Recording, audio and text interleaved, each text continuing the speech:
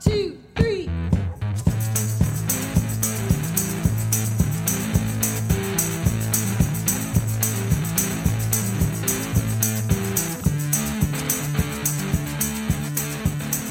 I'm Gary David. I'm Adam Gamwell. Welcome to Experience by Design, the podcast where we explore experience designs of all kinds. I have to say that I am really excited for today's guest. Not that I'm not excited about our previous guest, but this guest I was pretty excited about because Jack Whalen is a person that I have for a long time looked up to in terms of his work and his ability to translate sociology to design audiences.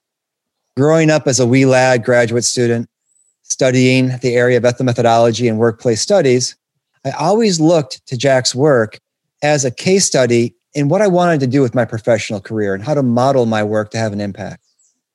From his earliest days at the University of Oregon to his move outside of academia to the Institute for Research on Learning at Stanford, and then his shift to the XEROX Palo Alto Research Center, where the Ethernet was created. I don't think Jack created it, but it was created there, and I saw where it was created, and that was pretty darn cool. That's cool. And yeah, it was really neat. And even today with the Sustainable Fisheries Partnership, for a really long time now, Jack has used ethnography and more specifically workplace studies to further design work and to have impact through sociology. Yeah, in today's episode, we are talking about how Jack arrived at this work from his dissertation on social movements. So it's cool. We go all the way back to the beginning and what first sparked his interest in studying human society. And we then work through his work as a 911 responder, which is super interesting, how he was trained, the research that he did, which then led into his work with his wife, Marilyn, on call center operations. And we track all the way through how methodology is really the first human-centered design. That's right. We said it here first. Ethnomethodology is really the first human-centered design. That's right. Jack, print it, trademark, hashtag. And Jack also talks with us about how being a social broker to bring stakeholders together is an important element in workplace studies. And how do we turn findings into design outcomes? Again, thinking about this, right, we're going to dig into this idea. Ethnomethodology is a term that we're all going to know and love now on this podcast as the old school and the new school human-centered design. And so what Jack helps us realize is that, with the freedom and resources that he had of working at Park XEROX, he and his team of workplace studies gurus helped to define an approach to ethnography and design that still impacts how we do it today across the industry, across academia, and across the ways that we think about these places in business. And things like how to use video and detailed examinations of interactions to better understand how people work. So it's a super exciting conversation that both details a personal history and how these impacts have rippled across industry and society. So it's really, really fun. And so we're super excited to share it with you and hope you enjoy our conversation with Jack Whalen.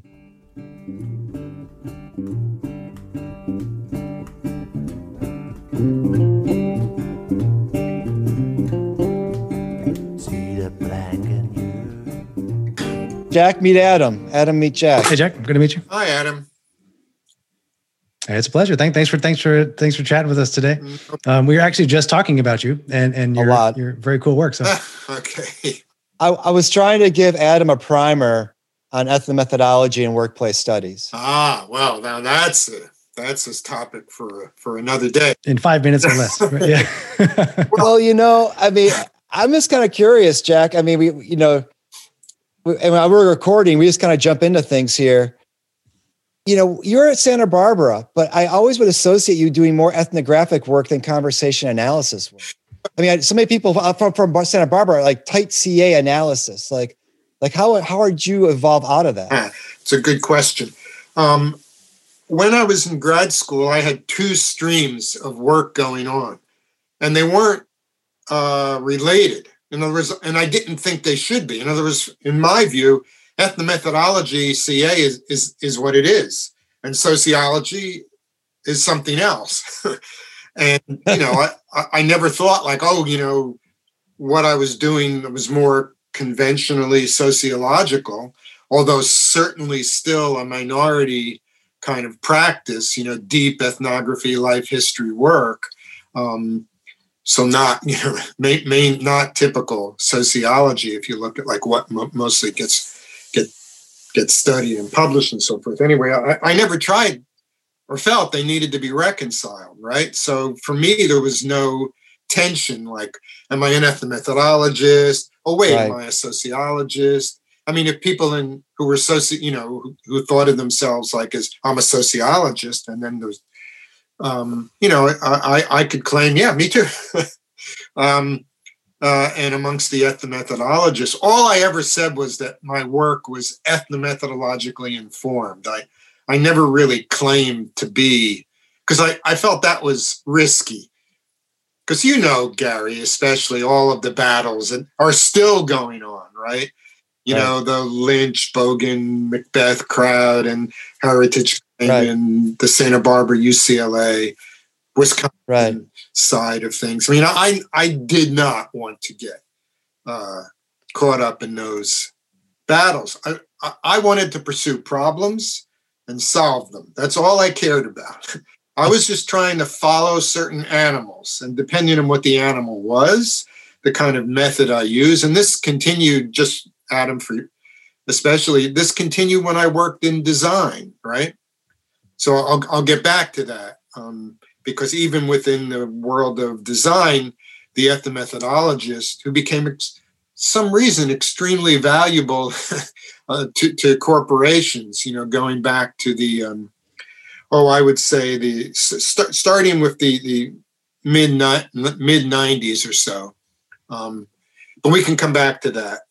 Why suddenly was this sort of marginal kind of work, and marginal in the sense of numbers and influence in the social sciences, suddenly, Xerox, IBM, all these companies were hiring all the bloody ethnomethodologists they could find. It was like, really? Anyway, so I never felt that those two lines of work needed to be reconciled. Number one, and number two, I never wanted to get involved in those battles. I just got interested in certain problems and tried to pursue them and used whatever seemed to work, enabled me to track the animal. Right. One of the things that I've come up against quite a bit is when I've talked about workplace studies or ethnomethodology, and people go, "That's really interesting. Is there something I can read?" And I pause and I think about it. I'm like, well, you don't want to read that. And, it's like so much of it, if for the uninitiated, trying to read through it can be rather dense. So I'm curious about your ability, which I think is a unique ability, to translate it, to take, because you've had to, because you're working with these people who are professionals, but it's not a quality that everyone shares. This idea of translating Garfinkel, the theory, the approach into these terms that broader audiences can understand and then appreciate. Yeah, that's a good question. I mean,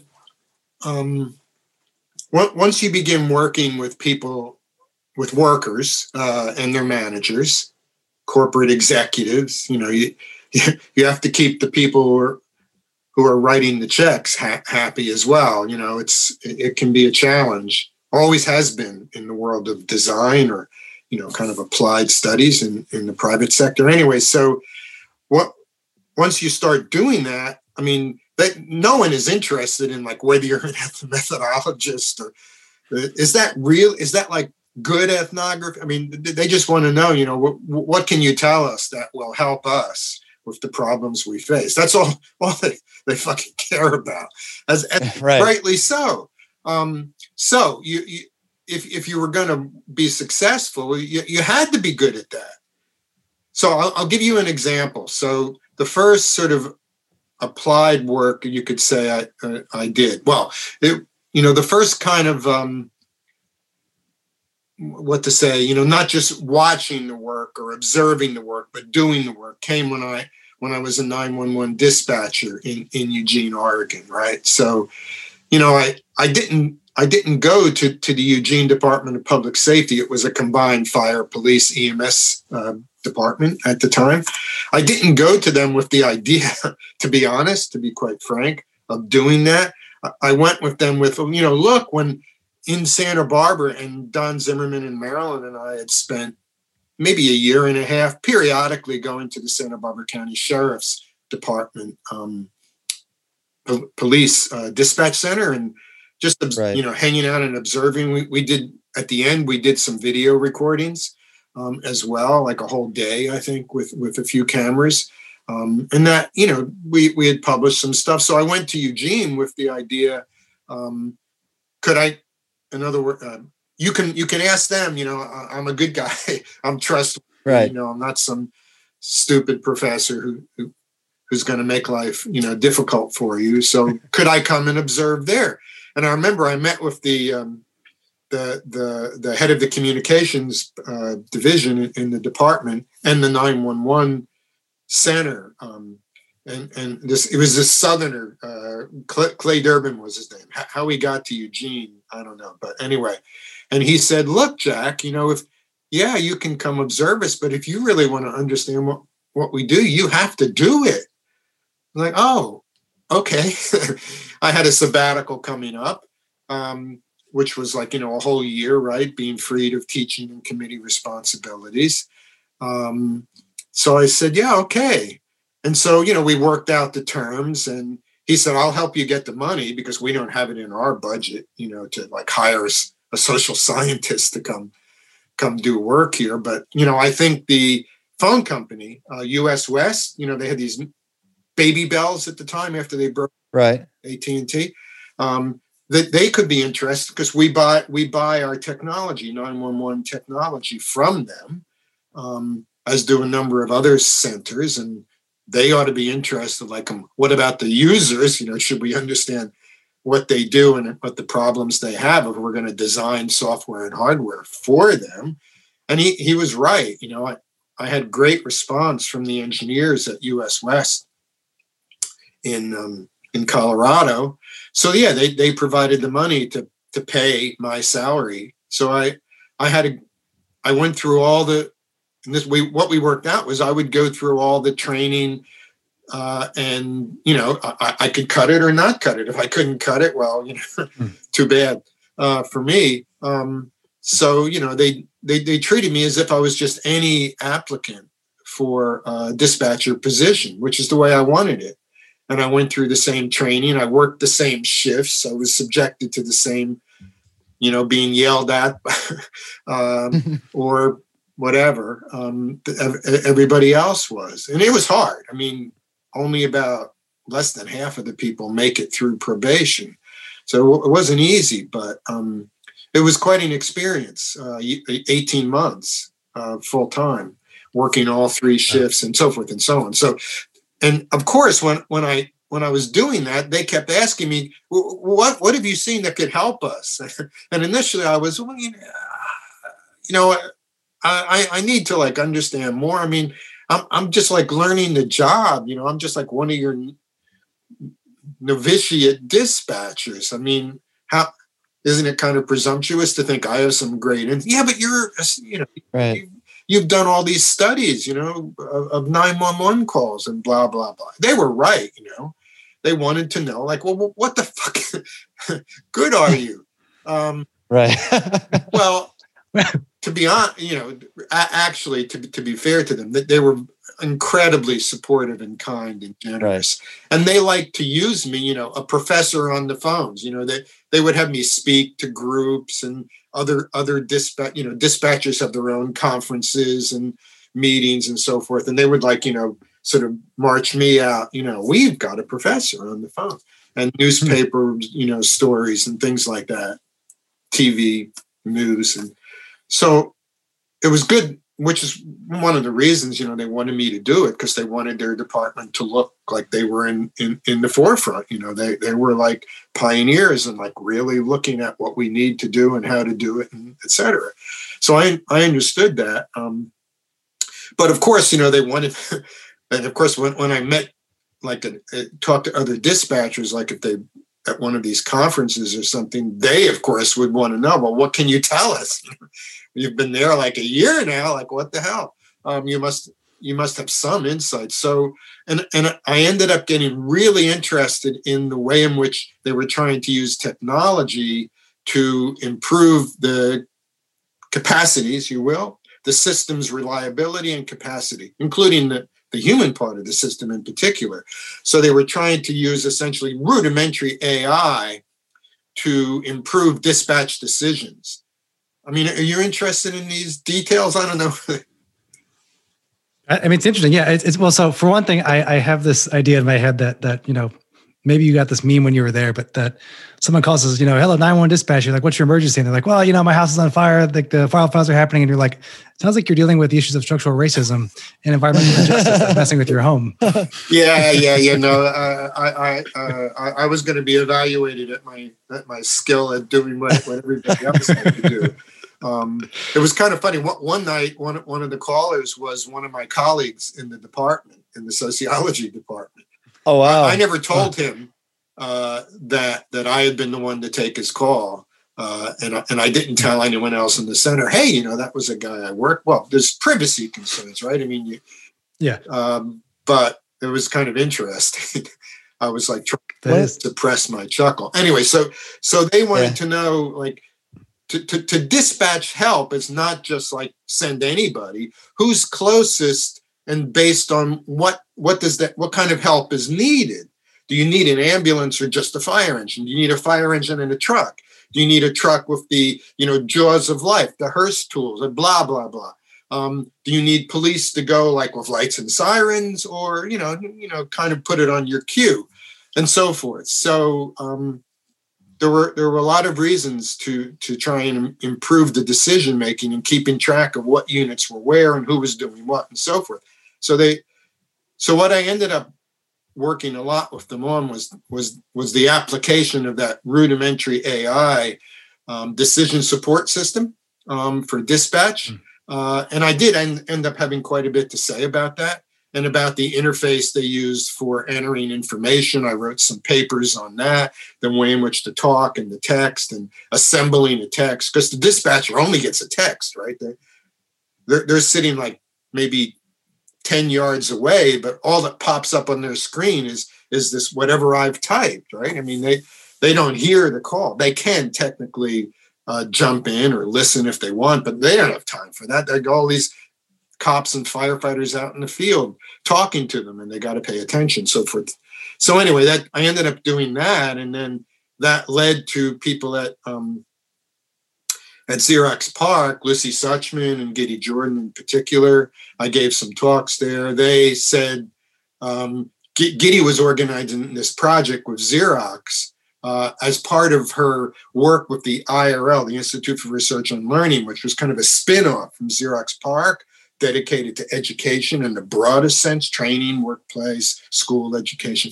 And Giddy was organizing a project to work with XEROX in their Dallas call center. And she went to me, do you have anybody who could work on this? Because we need staff. And I said, well, how about me? Yeah, I know somebody. Me. Yeah. And she said, oh, really? I said, yeah, me and Marilyn. So that we ended up moving to Dallas for about a year and a half, almost 2 years to work with XEROX in their call center. Because, 911, customer service, and kind of related. And so there at XEROX, that project was all about what the hell can you do to help us work better with our customers. And again, AI and the application of more sophisticated decision support and diagnostic tools. When customer calls up, what kind of help do they need? Can you tell them something so you don't have to send a technician out to their site?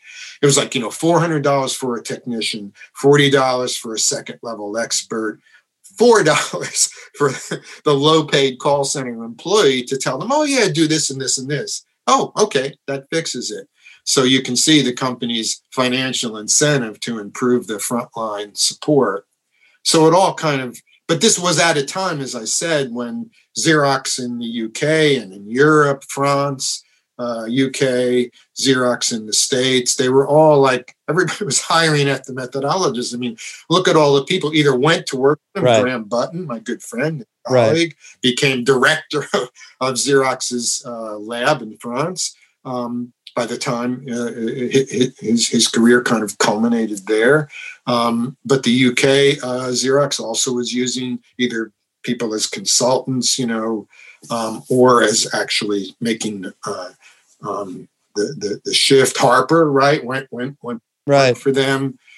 Richard Harper. Yeah, Richard Harper. So yeah, it was a time when Okay, but back to your question, what to read? I mean, well, Lucy Suchman's book would be a good place to start. There's a more recent edition of it.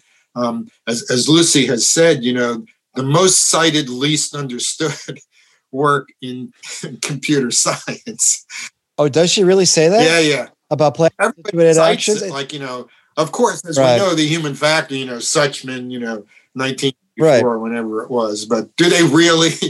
Because people in computer science don't really grasp, you know, what the hell she was saying for the most part. Well, it's funny. I was, you know, Adam and I were chatting before, you know, you jumped on. I said one of the things that was radical about ethnomethodology at the time was the scientist, the researcher, is the least knowledgeable person in the room. Is not the person who knows the most, it's the person that knows the least and is trying to understand the ways in which the people of that group, of that setting, go about producing collaboratively their activities and their understanding. And you know, that's a tough thing for engineers to probably accept, right? That I know the least. I mean, I could see where people would like the idea of Suchman, but then when you say, well, actually, well, this is what it means. Yeah. They go, oh, wait a second. I'm not, I don't know if I'm all about that. I mean, did you find that initially people are like, yeah, that's a great idea. Like even with UX, yes, it's a good idea, but that means you need to change what you do. Well, I don't know. Okay, well, I'll tell you two stories. The engineers can be a challenge because they have they themselves have a lot of investment in their own expertise and their way of thinking about problems, what the problem is and how to solve it. First story, though, it's quite different with the frontline workers. So we get hired. Marilyn and I go to work for IRL. We take leave from University of Oregon. We move to Dallas, and we show up at the call center, and they've got this special project. They're going to create the call center of the future, integrating these three separate kinds of customer problems: billing, service on your machine, and account. Supplies, all of which customers, you know. They had three separate 800 numbers. Let's put them. We'll create an experiment. We'll create one center that can solve all those problems. Same set of people. Yeah, that's going to be the experiment we're going to create. Like we're going to take 30 reps and a few managers, and they'll create this little, you know, model center that will do that. And we're the consultants. So we show up, Marilyn and I, and we enlisted an ethnographer, not an ethnomethodologist, Catherine Henderson, at Texas A&M at the time. We persuaded Catherine, come work with us. You're in Texas too. So, So the three of us show up, and I remember the manager, her name was Cheryl Thomas, huge influence on Marilyn and me, and a wonderful person. And so Cheryl says, first thing she says is, I don't like consultants. I don't know what to do with you guys. So we said, well, okay. She wanted to give us our assignments, each day, I'll tell you what to do. And we really would like to first understand things a little better and then sort of figure out where we think, some interesting. Right. So she said, okay, corporate's paying for you. Yeah, okay.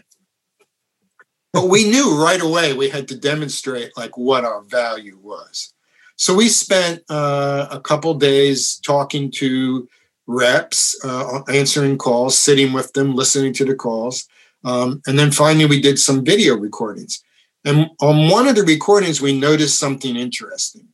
So there were two reps sitting within 10 yards of each other. And one of them's got this problem that the caller has, some information that she needs to get for the caller that she doesn't have at her workstation at the time. And the other rep, who's not paying any attention, certainly not listening to the call, has overheard enough of it. And just suddenly out of nowhere, he says, oh, I got that. And he, runs over and gets some piece of paper and brings it back and hands it to her. And she says, oh, thank you. And oh, that's really interesting. And so we took this clip and we knew, as I said, we have to demonstrate we have some value. And we showed them this clip. And this is our big audition to the whole 30 of them and the managers. look, this is what we've seen. And what we think this means is that you have this notion corporate-wise that each rep is like a separate silo, yeah? They're all in their own cubicles, but actually they're like one social web, and they're hearing each other, and they're probably learning from each other a lot. Like, you don't even know like what they're talking to each other about and helping each other with, and teaching each other, aside from whatever training, officially they went through. And this is just an example. And you can use this, we said. This is like tremendous leverage. Look at this. Look at how attentive they are to each other. And they, I'm not exaggerating, they loved it. And we were like Cheryl's, like, buddies, right on from them then on. She thought like, yeah, you guys have something to say. So that was like, just like showing them what, in fact, like looking at what people actually did in practice could be valuable. With the engineers, the other story briefly. So we also, in the same center in Dallas, they were trying to use this diagnostic tool, case-based reasoning, which is one of the two major approaches in AI. So you have two basic approaches, and case-based reasoning being one of them, that people, on the basis of what they're seeing, look for a similar sort of thing, another case in human reasoning. And they kind of like, oh, I've seen something like that before, and what it looked like and what we did. So, and, build an artificial intelligence decision support expert system that can help. They were using that kind of technology, and they were thinking reps could, on the phone, based on questions the system would tell them to ask the customer, the customers reported the symptom of their machine, give them some help, reach a diagnosis. And what we showed them was, we recorded many, many, many calls and transcribed them. And we had the video of like what they're typing, what they're saying. We did a really deep dive, and we said, look, you're treating the rep as just like the end of a transmission bell. So the system says, do this. The customer says this. You type that in. The system then tells you, now ask this. You're like not thinking the rep is like themselves, like reasoning, and that the customer themselves was like trying to figure out reason. They're both engaged in kind of a practical reasoning. And this is hearable in what they say and seeable in what's typed versus what was said. And in a number of ways. So you really need to have the reps know something at the end of the day about xerography, because otherwise they can't really help. They don't know like what the reason, the question that they're supposed to ask, why they're supposed to ask that in many cases. If they knew something about xerography and the kinds of problems, number one. Number two, only a certain percentage of the problems can ever be solved on the phone. Everyone knows this. Just focus on those. Forget all the rest. There's like a few things that can be fixed. So you don't need to like train them like technicians. There's a few things they can do. And we showed them how they were learning from each other. Because another thing we did was like look at what reps are really good at it and what ones aren't. And the ones that were really good at it was a small group who had taught each other, including one of them whose brother was a technician who learned a lot from him, who taught a bunch of other people who went to him and said, hey, I hear you fixing things on the phone all the time. Can you help me? And he said, yeah. And he gave them some binders and he sat with them. And this was all unofficial, all happening under the radar. So the engineers saw this and said, yeah, but our job is to build an expert system. Don't rain on our parade. Right. And you're ruining their fun. I brought the same results to corporate. And I said, you're spending all this money on an expert system. Create like learning centers within your service centers and let the reps teach each other, the ones who know it to those who don't. That'll be much more effective. And then the system we showed how people who knew something about xerography and had learned something about machines could in fact use the system and work around it and get through all the stupid questions it was telling you to ask and just go right to what the expert advice was, all that kind of stuff. And I showed the tapes, I presented the data, I got good at doing this to the guy in charge of the whole system deployment. And he said, look, Jack, I have a problem. I have to deploy like across the US and Europe, like X thousands of case-based reasoning systems in the next 3 months. You can't, that's what I have to do. I can't do anything with what you're telling me. I was like, so I can't copy and paste people. Come on. So those are the stories. Right. Yeah. But it's interesting too. So it seems like both in terms of Park and doing research for technology and kind of doing design ethnography. I'm an anthropologist, and so that's like where my entree to this framework is. And it's interesting to think about that. So oftentimes that both engineers or folks working in corporate, they are approaching it as the technology is the solution, or oftentimes we as the social scientists may approach it as technology is both the solution and the problem to be solved. Right? Humans aren't the thing to be solved away for, right? So I'm curious about, and it sounds like your stories, I'm hearing that vibe where it's a bit about, we have developed this great case system that we have to use to then deploy, help us figure out how to use it better. Whereas your research is saying, actually, yes, that's fine, but really the training of how to use it is actually in between the people. And we need to make sure that is also, as part of the programming is how do we train each other? And so that's quite interesting too, just to have a sense of, it feels like that's on one level, like it's the challenge of social scientists working in corporate environments, especially in tech environment, and not in tech environments, I would say, is like, how do we help the overlords not want to necessarily solve us away, in essence, right? Like we can use tech to solve everything else, but people are the problem to solve for.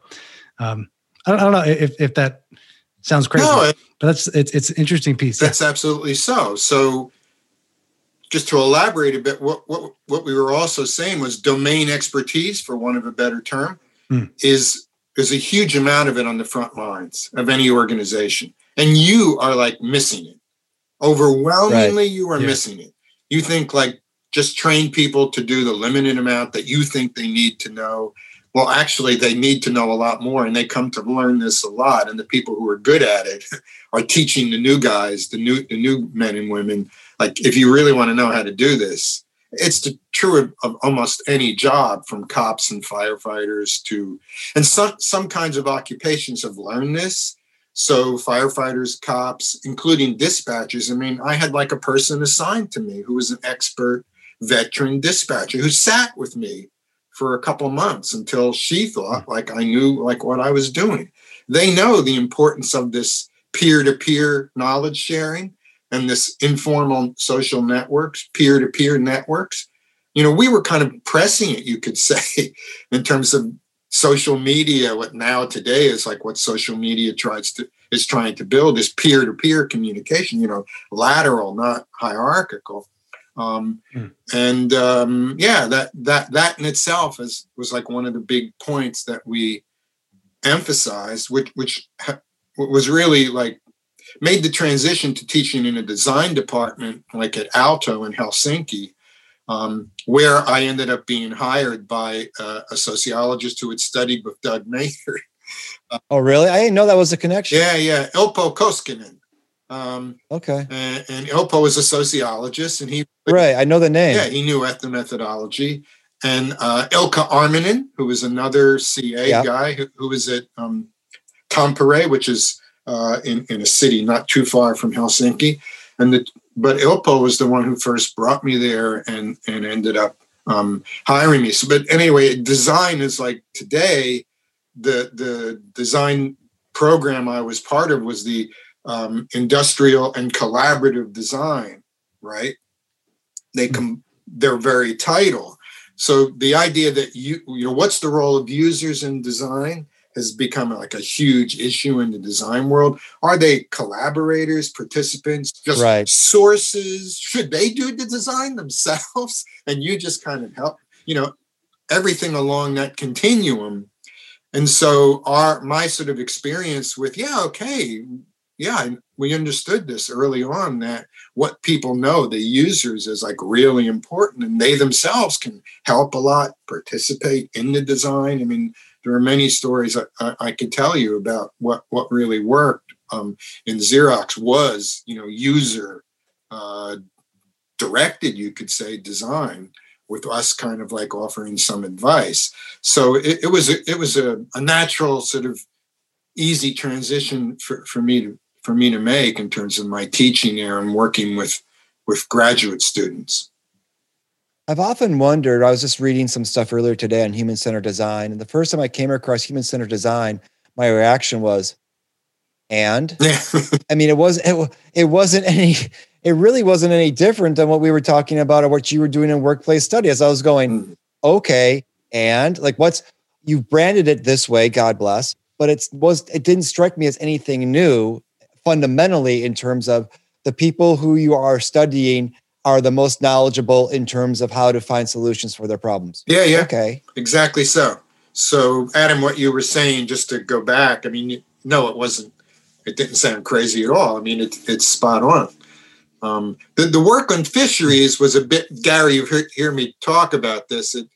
That was a bit more of a challenge because on the one hand, I studied them and then they came to me and said, well, we like, talking to you and so forth. Do you want to come work for us? And, the CEO, Jim Cannon, who's a fishery science guy, right? Including having studied at Cambridge, he knows fishery science. Right. He was like, every organization should have its own ethnographer. That's what he would tell other people in the organization and what he would tell other NGOs. And partly with a chuckle, but also with some seriousness. But there I really did have to learn fishery science because I couldn't be of any use to them just as like, an anthropologist type person. I really, and at the end, my last 3 or 4 years, I ended up leading a team of people in the field in Indonesia who were working hands-on with fishermen, fishers, as we call them now. And I had to spend a lot of time in Indonesia in these little villages and working directly with fishers. It wasn't that much different. I mean, they were like the youth. I mean, as I've said, if you remember, Gary, designing a sustainable fishery or creating a sustainable fishery is a design problem. And right. It's all about people. It's not about the fish. Yeah, you need to know, like, are the fish dying or we're catching too many or not enough, and the interaction between different trophic level, all kinds of technical stuff. Yeah, it's really important. You need the data. But at the end of the day, it's how you manage people. You're not managing the fish. And so it wasn't that hard to see the sort of field work we were doing as, related to this, my whole career working, hands-on with end users. But what I really had to learn was a lot of fishery science for sure. That makes sense. I mean, so one of the ideas that I think is worth playing with, I'm just curious from your experience, is that I've heard it said before too that, ethnographers or ethnomethodologists, one of the things that the methods or the ways of framing our thinking can be useful for is that we may not be we aren't the expert when we go there. Obviously, we have to the folks that are there are the experts, but the methods of how we do observation and participation can give us sort of a fast track to picking up the kinds of questions to ask, right? That would get us towards some level of competency, if not expertise, right? And did you find that was the case in the fishery example? Like particularly going to Indonesia sounds like it's in that direction. It requires knowing the science, but then one of the hopes is that and I keep saying we, I was not there, but but the idea of ethnographically asking the kinds of questions that get towards how the expertise is framed, how they think about fishery problems, how they think about designing the sustainable system, for example. Did you find that was? I mean, it seems to me like, again, I'm biased, obviously, but like it seems like that's a way of helping us get towards the expertise that like a design thinker, if they came from design, wouldn't necessarily do it the same way. No, they wouldn't, because they'd had design thinkers in that other NGOs had brought who were pretty much useless. I mean, they ended up designing very interesting looking solutions, but the fishers would look at it and say, I don't like what this is not going to work. And knew they use Post-it notes. Did they have Post-it? How many Post-it notes did they use with that?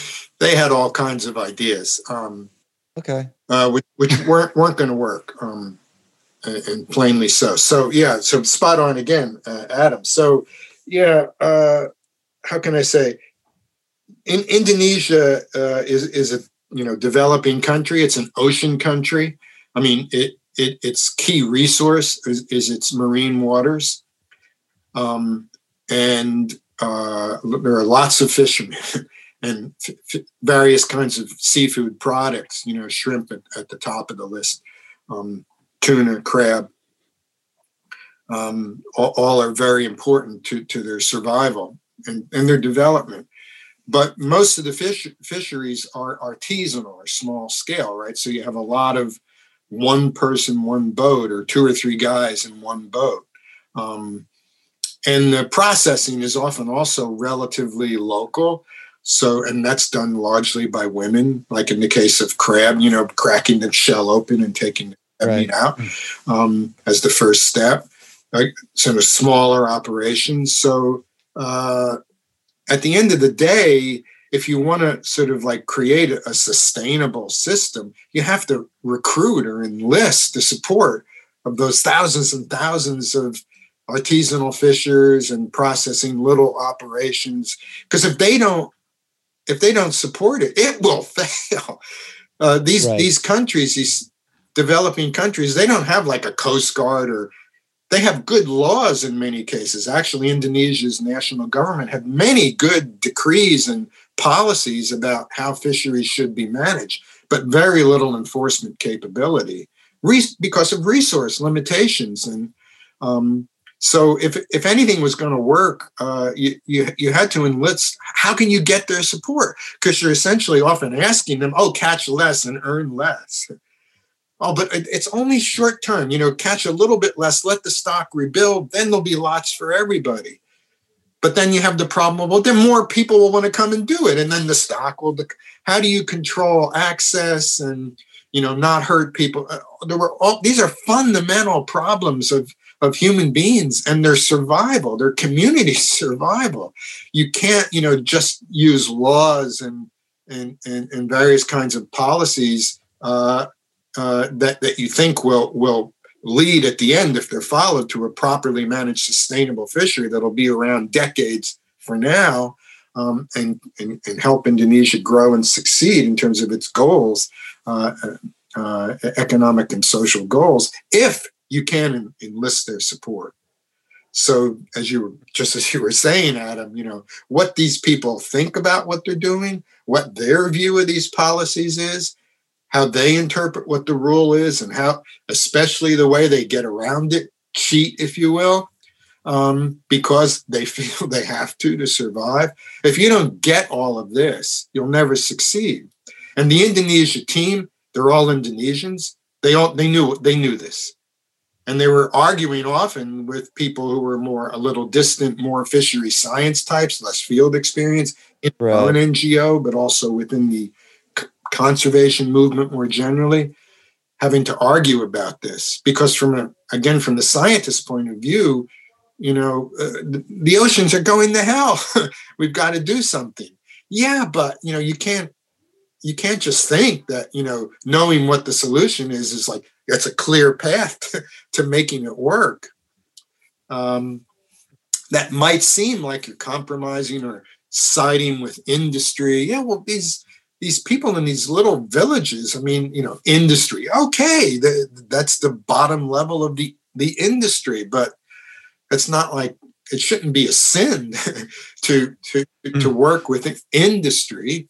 But you also need the big companies, because if the government can't regulate themselves, you're essentially asking the companies taking all the fish and selling it in the States and in Europe. You're essentially asking, you need them to say, we're not going to buy fish and sell it. We're not going to buy it from wherever the source is, and we're not going to then sell it unless we can be shown that it was caught in a sustainable way, or at least is moving toward that in whatever people are doing. And if they're willing to enforce those rules, that has enforcement impact all the way down through the chain. So that was sort of another kind of political battle being fought in the conservation movement over how much you work with industry. But again, industry is like a placeholder for everything from some guy with one little crab boat in a little village in north central Java, all the way up to, big retailers like Walmart. So it's a complex problem, and understanding the economics as well as the science that's something, all stuff I had to learn. But yes, Adam, just to get back to your question. That's great. I'm doing a lot of talking now. Let me stop it. You just asked me questions. You're the guest. It makes sense. No, it makes sense. And I think the complex problem thing here, I was talking with my students about having to take the need to take a systems perspective, right? You can't just, what I would call the experience ecosystem. If you just focus on one particular element, you're going to miss the larger social, the larger social system in which these things reside. This is why, I often talk about computer-supported cooperative work versus human-computer interaction. Looking at the functionality and usability of an interface has nothing to do with larger accountability structures that people have to adhere to when they're using the system, right? It's that larger level thing.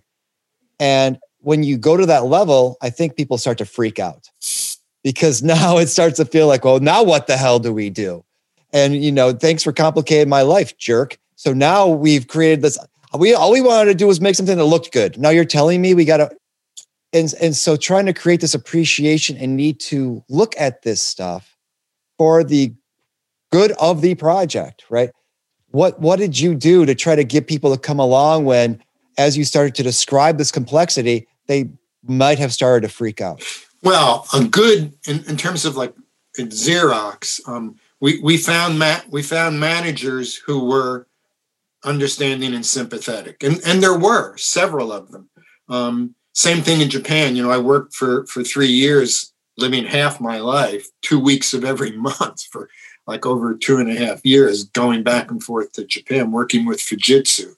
We did find managers who were sympathetic, who wanted to figure. They knew just the way you just described it.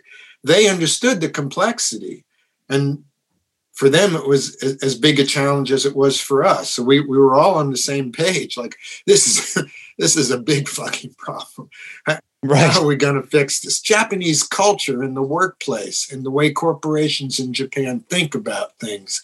That's like as much a problem with, how you interact with customers in your face-to-face or virtual meetings. You can't address one without understanding the other. It's a big fucking problem. So how do you address that? So first was like look for people with influence in the organization. So in Indonesia, it meant people in the fishery ministry. It meant people in the companies that were sourcing from buying the fish from these artisanal fishers and processing plants. It meant understanding the organizations of the processing plants, right? Who were very powerful organization in terms of the crab sector and their interests and their particular way of thinking about the world. Enlist help wherever you can, because I think, Gary, that most people who really work within these systems do understand its complexity and know how much of a challenge the problem is, and you just need to sort of find them and help them figure out how to address it.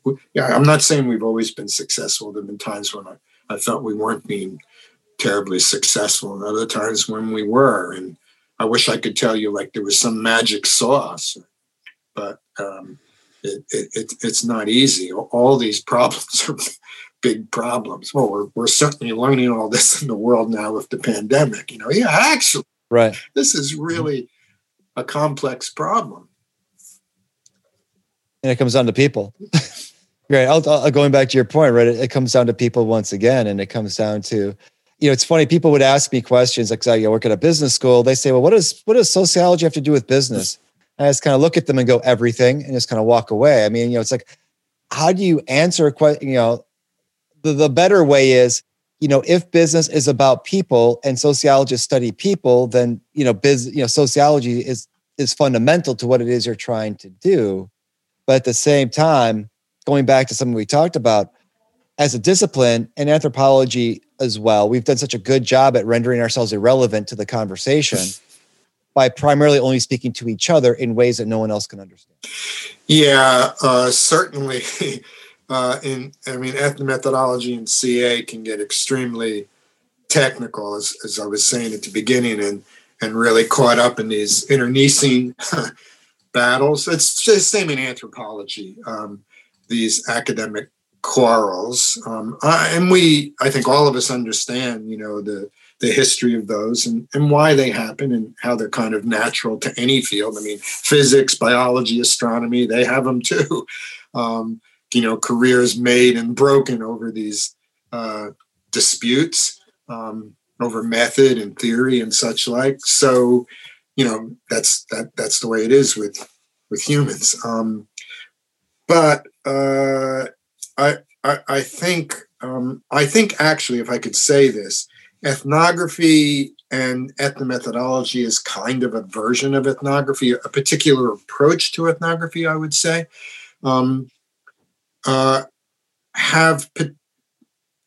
it's a way of thinking about the world, how to study it, how to work with it, how to use what you see and learn to improve the world, that other ways of doing that within the human sciences lack.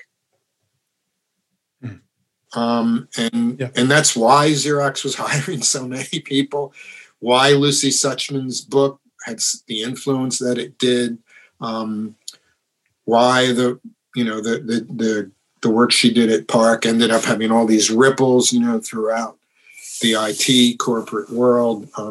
It's because it turned out to be quite valuable in a way that more other approaches that have been tried, like people and systems, going back to ergonomics, to, system thinking, cybernetics, all of these, psychology, we're lacking that cultural, social dimension in terms of their understanding. I mean, I do have a lot of respect, I want to say this, for people who work with more mathematical models. Some of my best friends are statistical experts. That also, I think, it can be really important. There's a lot I could say about that, but I've never felt that this was some kind of like battle we needed to have with people who worked with numbers and mathematical models versus people that work with stories. Essentially, that's what ethnography, right? Telling the story of a people. That's what the whole term, the name is based on, that sort of those Greek notions, ideas. So, we tell stories, they tell stories too. They use numbers to support their stories and make their case. We use descriptions, you could say, accounts, scenarios, the kinds of things designers talked about, personas, and all that kind of stuff. It's all about, it's like novelists, right? You have characters, you have a plot, you have personas, you have scenarios. I mean, what's the difference? I have to get one piece of equipment on. Oh wait, no, I have it here. Sorry. I'm going to run out of juice here on my iPad. Yeah, don't do that. Don't run out of juice. Where's mine? Okay. Sorry. Perfect. That's okay. I was going to ask you, I was going to, talk about this notion of, one of the things I talked about with my students recently, the student asked a question about, well, if you go out and become a 911 operator, doesn't that interfere with your objectivity? And I said, one of the way I condensed it down was, I said, one of the things that we try to do is get rid of this objective, subjective, participant observation duality by combining them as a participant observer or observer participant who has the reflexivity to actually study one's own ways of doing that are recognizable to other members of the context as competent. Yeah, exactly. So right.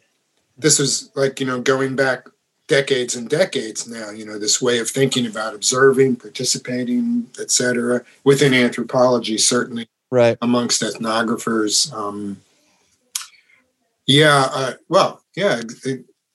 I would get asked the same question as well. If you videotape people, do they behave differently? You've got a camera on them. Doesn't that influence, how they're acting? Well, if you leave it on for 12 hours, after about the first hour, they really can't pay much attention to it. They have to do their job, and they kind of, forget that it's there, actually. So yes, if we believe, as we were saying, that the workers themselves, frontline users or end users, however you want to use, know a lot about what they're doing, and it's like knowledge that could be leveraged and be brought more to the fore, because it's really valuable, but not often supported or recognized. If we believe that, then that subjectivity, they're certainly subjective. That subjectivity certainly is a valuable tool, rather than like an obstacle to coming up with objective or reliable. Let's just say, forget objective, subjective, just reliable, meaning that you can trust it. It will be useful. It's not fantasy. It's more or less facts. So what you want is reliable knowledge, not necessarily objective knowledge, for all the reasons I think, Gary, you've been teaching your students. That's a great point, actually. I really like that too.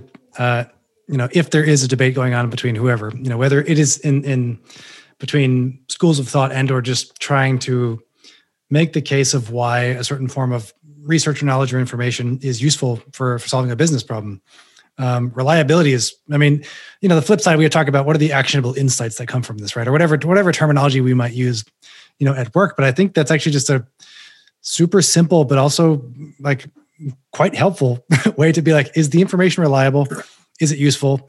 Do you really care if it's like a quantitative or qualitative sample? It depends on the question, of course, but like, I think that's, I don't know, there's something about that too. That's just like, there's a bit of a simpleness staring us in the face too, of like, it's okay to find reliable data, right? That's what we want to have at the end of the day. Well, this is the current debate over vaccines and their efficacy, right? It's South Africa. What about this variant? And you can hear this being, thank God we now have briefings where we actually get to hear them discussing and debating and answering the questions about all this.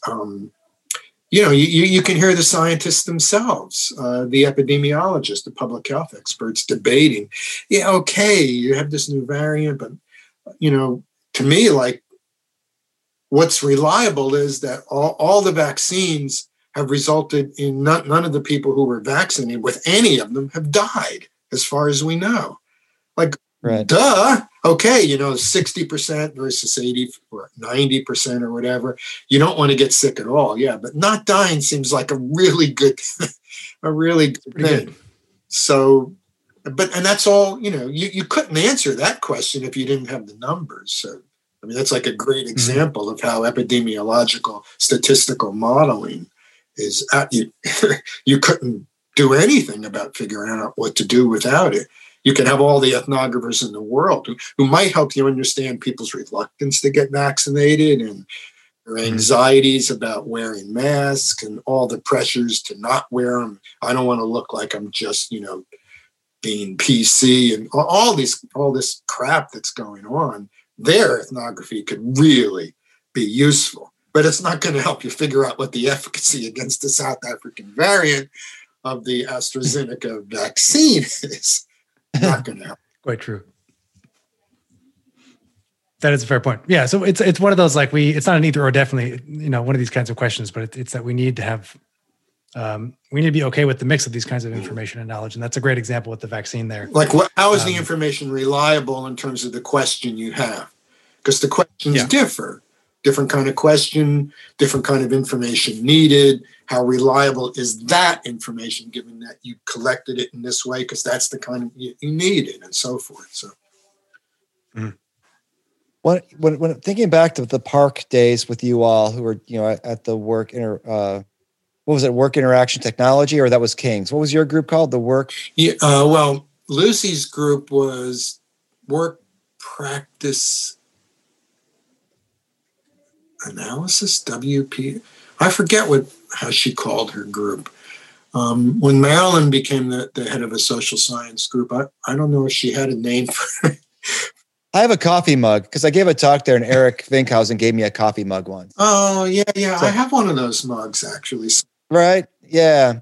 So one of the things about that group, which was really interesting, was even though you had to deliver results, you also got a chance to hang out. Yeah. And, and I think at a certain point, there was a shift there, as in many places, where it became less about hanging out and more about the client wants this and we need to deliver that. And to what extent does this hanging out, letting the emergence of the phenomena based upon your observation and engagement versus let's go out and look for a thing that the client says they want us to do? Yeah, that's a great question. Xerox PARC, when we were there, had almost 400 researchers. They're down to like less than a third of that now. If you look at, there was a period in which monopoly power within particular sectors gave a huge advantage to the monopolists. Xerox within the, copying, office information support, kind of an interface between paper and technology world, IBM. So they had these labs, Intel, until AMD came along, and everyone else, Apple with their own chips. So there was a brief period in the 90s going up into the early 2000s in which these companies had a lot of resources to devote to R&D. And they used them. And they gave what I had at Xerox PARC, what we had was just like unbelievable. I couldn't believe it. Well, I could because I kind of knew I had visited and knew people there, but it was just amazing. Oh, you need this tool, you need this device. Oh yeah, here, like, oh my God, I had to fight with the dean to get a VHS machine at Oregon.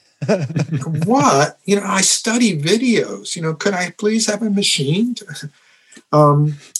Anyway, so there were tremendous resources and we had a lot of freedom. On the one hand, we were supposed to be useful. On the other hand, Xerox was supposed to be inventing the future, not like designing the next copier. But over time, as those monopolies crumbled and the world changed, Xerox is not an internet company. Oh, really? No, it can't be a .com. It's an old school company. How can they change? IBM was much more successful at making that transition than Xerox. Xerox nearly went bankrupt, Right.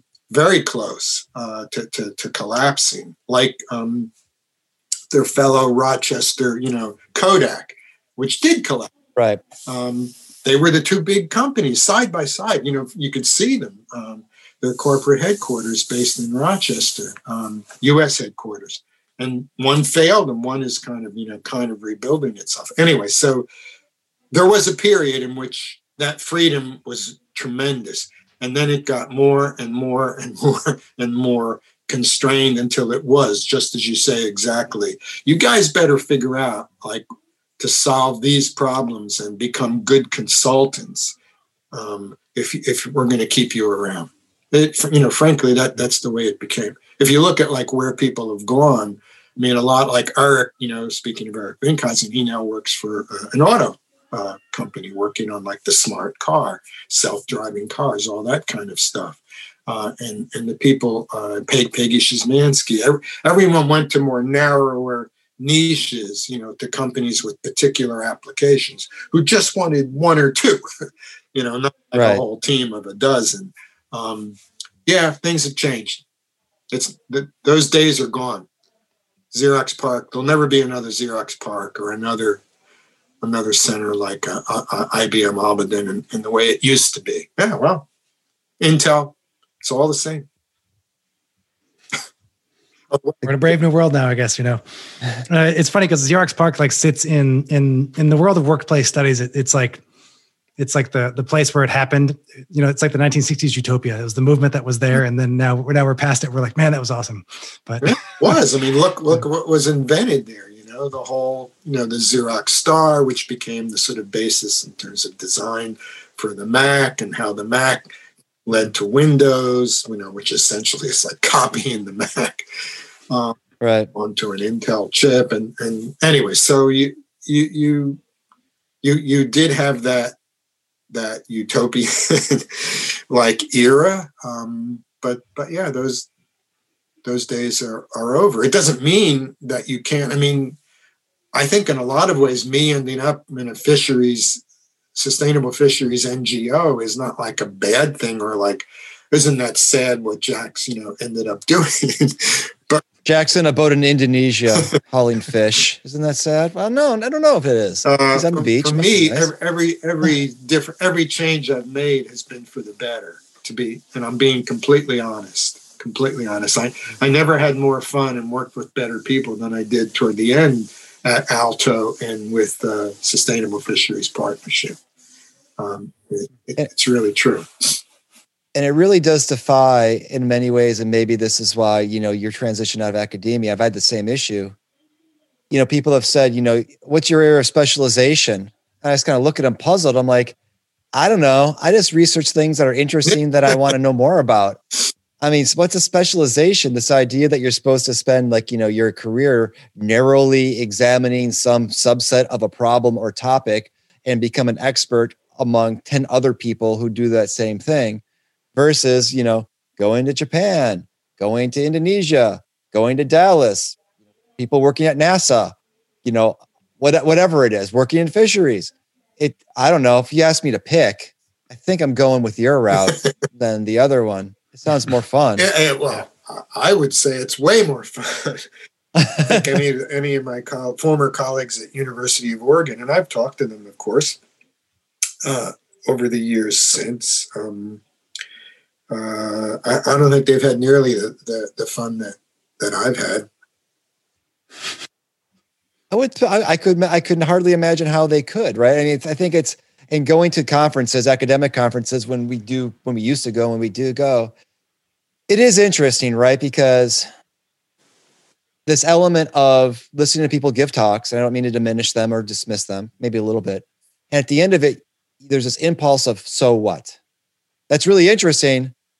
But like, what problem, going back to your original point, what problem are we solving? I just want to, research things and solve problems. Yeah. The problem for people who are purely academically inclined, they have their problems as well, but those are problems of a different order within particular disciplines. I mean, if you're a real ethnomethodology as a way of doing human studies, but with a very small s, let's just say human studies.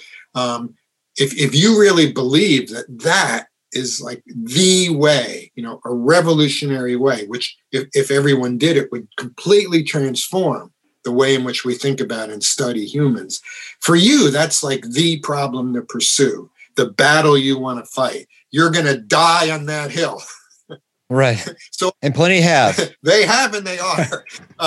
It's not the hill I'm willing to die on. I don't want anyone hearing this podcast who has those. For them, those problems are really big and important problems. I don't want it to seem like I'm disparaging them. It's just problems of a different order. I mean, you remember within biology, the revolution in molecular biology.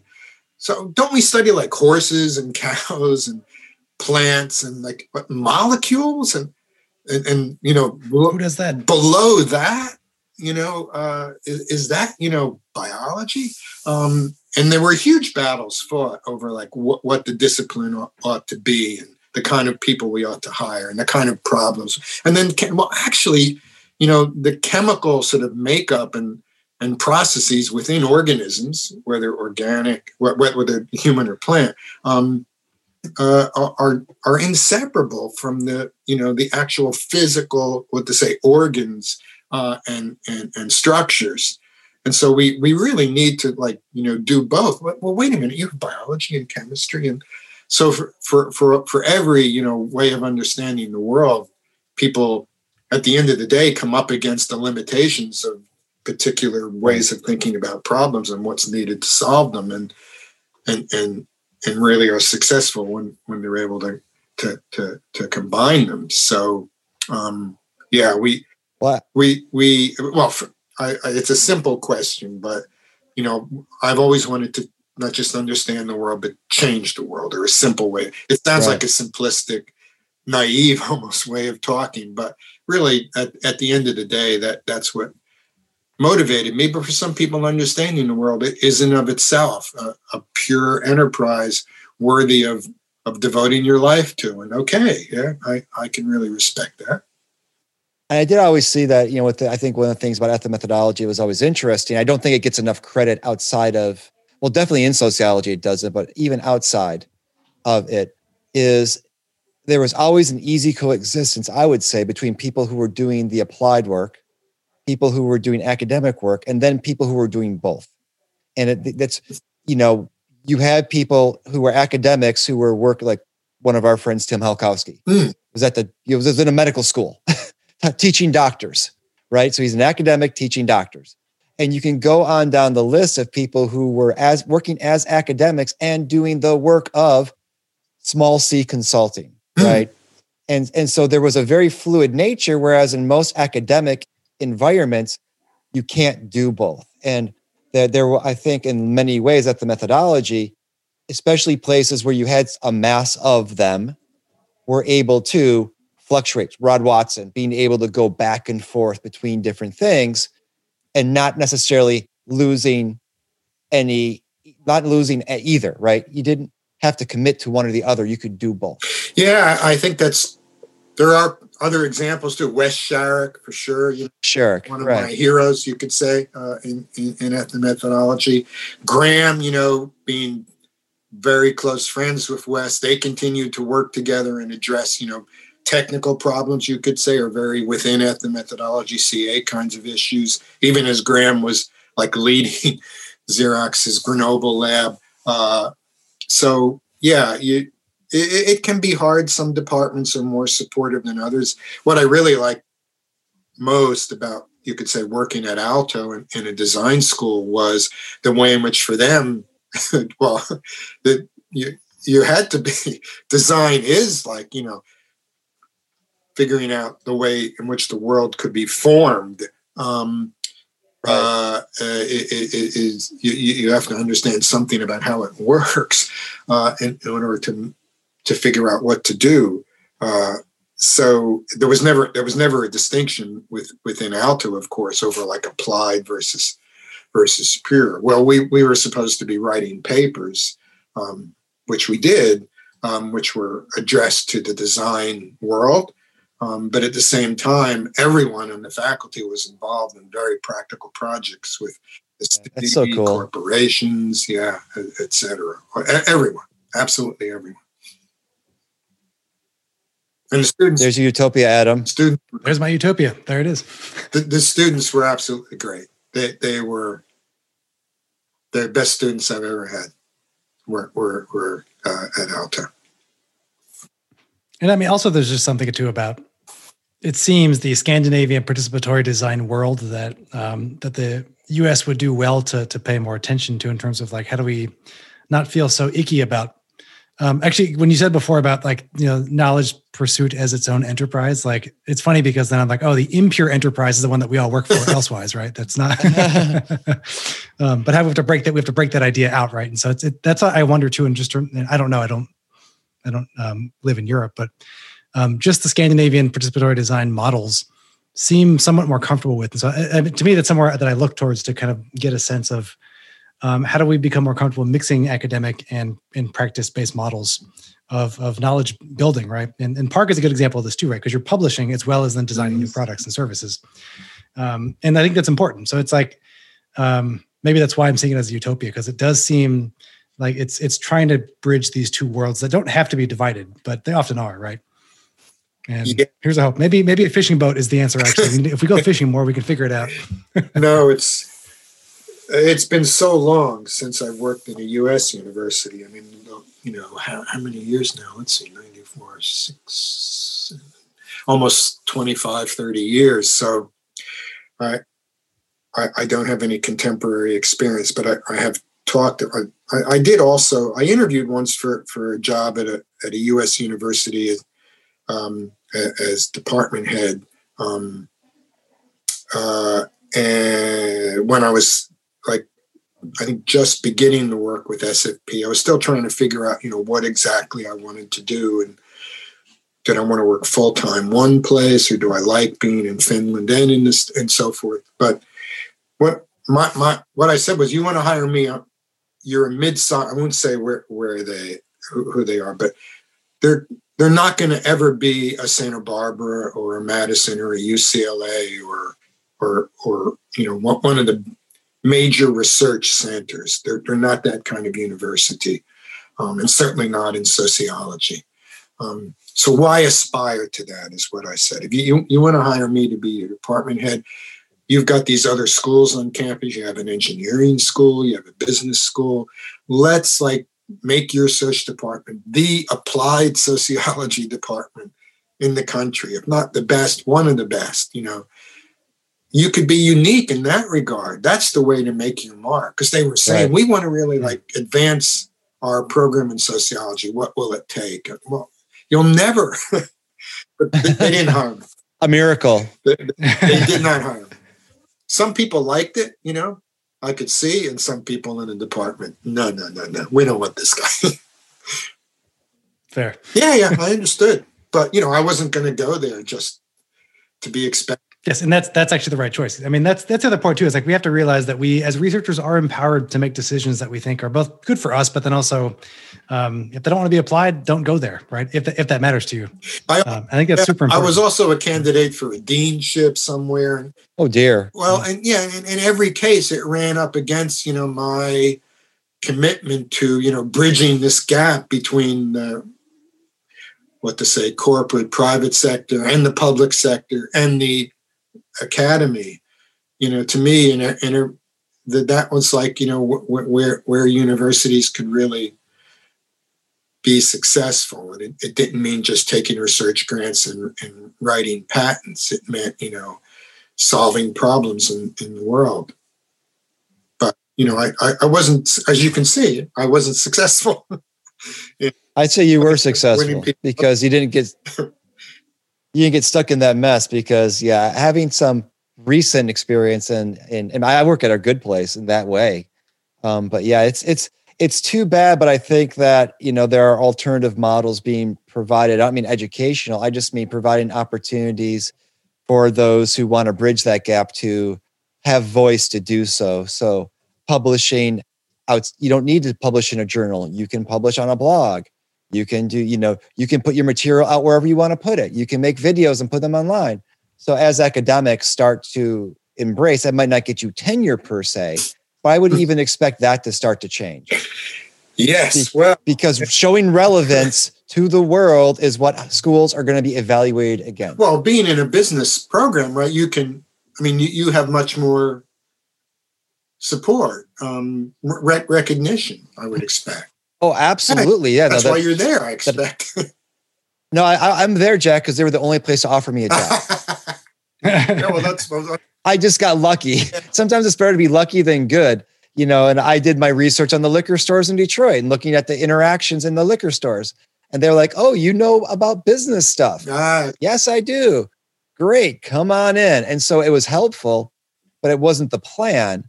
But, luckily the plan, this ended up working out better than the plan would have, which goes back to Lucy's point. You can have all the plans in the world, but then it's about how things actually happen and what you do versus the plan. Yeah. I think probably I would say the same for me. These weren't things I planned. I never planned to end up at XEROX. I never planned to spend 3 or 4 years, half of my time in Japan, or working with Japan full time for that matter. I never planned to be in Finland. I never planned to be working with Indonesians or fishery scientists. All of that kind of happened because, just as in your case, there were people who valued what I could bring and saw it and reached out to me. It's kind of interesting. In each of these cases, it was people coming to me rather than me going to them and trying to make a pitch or something. That's not what what I did or tried to do. That too, I think, gives us a nice goal, though, in that if they're coming to you, that means you're doing something right also. So I think that's the lesson of the thing. Do good work. People will come to you to give you more work. Well, I think that's, and make a podcast. Yeah, I think that's true. I do. Yeah, I think so too. Yeah. I'm not saying it facetiously. I think it actually is the case. And so it's just like, I think that there's value in that too. Just like recognizing when you do work that you feel is of value and that people like that and people see it that way, then more work comes. And so it begets work. And then you end up on a fishing boat or in Japan or in Helsinki. Yeah. Yeah, I think. So be warned, listeners. I think Tim would say I've never actually asked Tim this question, but I am sure Tim would say, I'm really happier here than I ever would have been like in a traditional sociology department. Just, doing CA studies and trying to convince my colleagues that CA really was like a kind of sociology, right. And so forth. Some people have like moved back and forth, just as you say, but for a lot of us, it was, we found opportunities and supportive environments and we've been quite happy and lucky. I think a lot of it also, to be honest, is luck, I've just been lucky. It's better to be lucky than good sometimes. It is. I'm a firm believer in that. Better to be lucky than good. Well, I think it's a good place to stop. So thanks so much, Jack. It's real fun to catch up with you and hear those stories. Yeah, it has been. Once again, we want to thank Jack Whalen for chatting with us about ethnography, sociology, and design. There is a ton to learn from his work, and the influence of his career is going to continue to shape future ethnographers' work for a long time. Now, if you want to find more about Jack's work and his research, check out our show notes for more details. And make sure you let us know what you thought about today's episode, about Jack's work, about how to spell ethnomethodology. I can help you with that. After a long time of doing it, I know how to finally spell it. That's half the battle. And so feel free to communicate with us at feedback@experiencexdesign. That's experiencexdesign.com. We always love hearing from you. And thanks for your suggestions for new shows and your feedback on past shows. We really appreciate it.